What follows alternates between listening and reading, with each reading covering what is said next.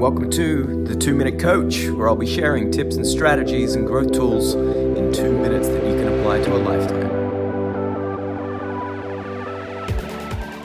Getting clear on this, especially linked back to your behaviors, is going to allow you to get into flow. Now, getting back to my initial point about fear and anxiety and repetition of, we'll say, non-achievement, to get into flow means we want to get into a state of mind that becomes effortless. And for that, we need to be clear. We need to be curious. We need to be out of our comfort zone. We need to be able to shift our neurological system to change our hormones, right? To optimize adrenaline, curiosity, a little bit of fear. And these are what will move you forward into flow states.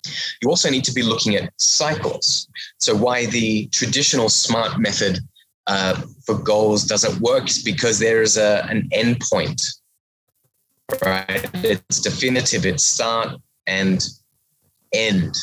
There isn't anything that allows for continuity, all right? So it's not a cycle. We've got to be able to build cycles so that we've got anchors, we've got rules in place as part of our strategy that allows for continual review and cycling.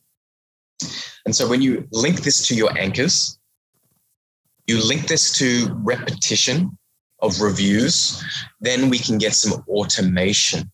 Flow becomes automation. Your evaluation of your progress becomes automated.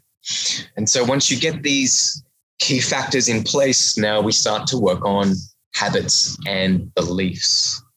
Okay, so your habits are formed by your beliefs. And again, back to repetition. So it's really important that we tie your beliefs, the stories that you tell ourselves, is based usually on experiences and evidence.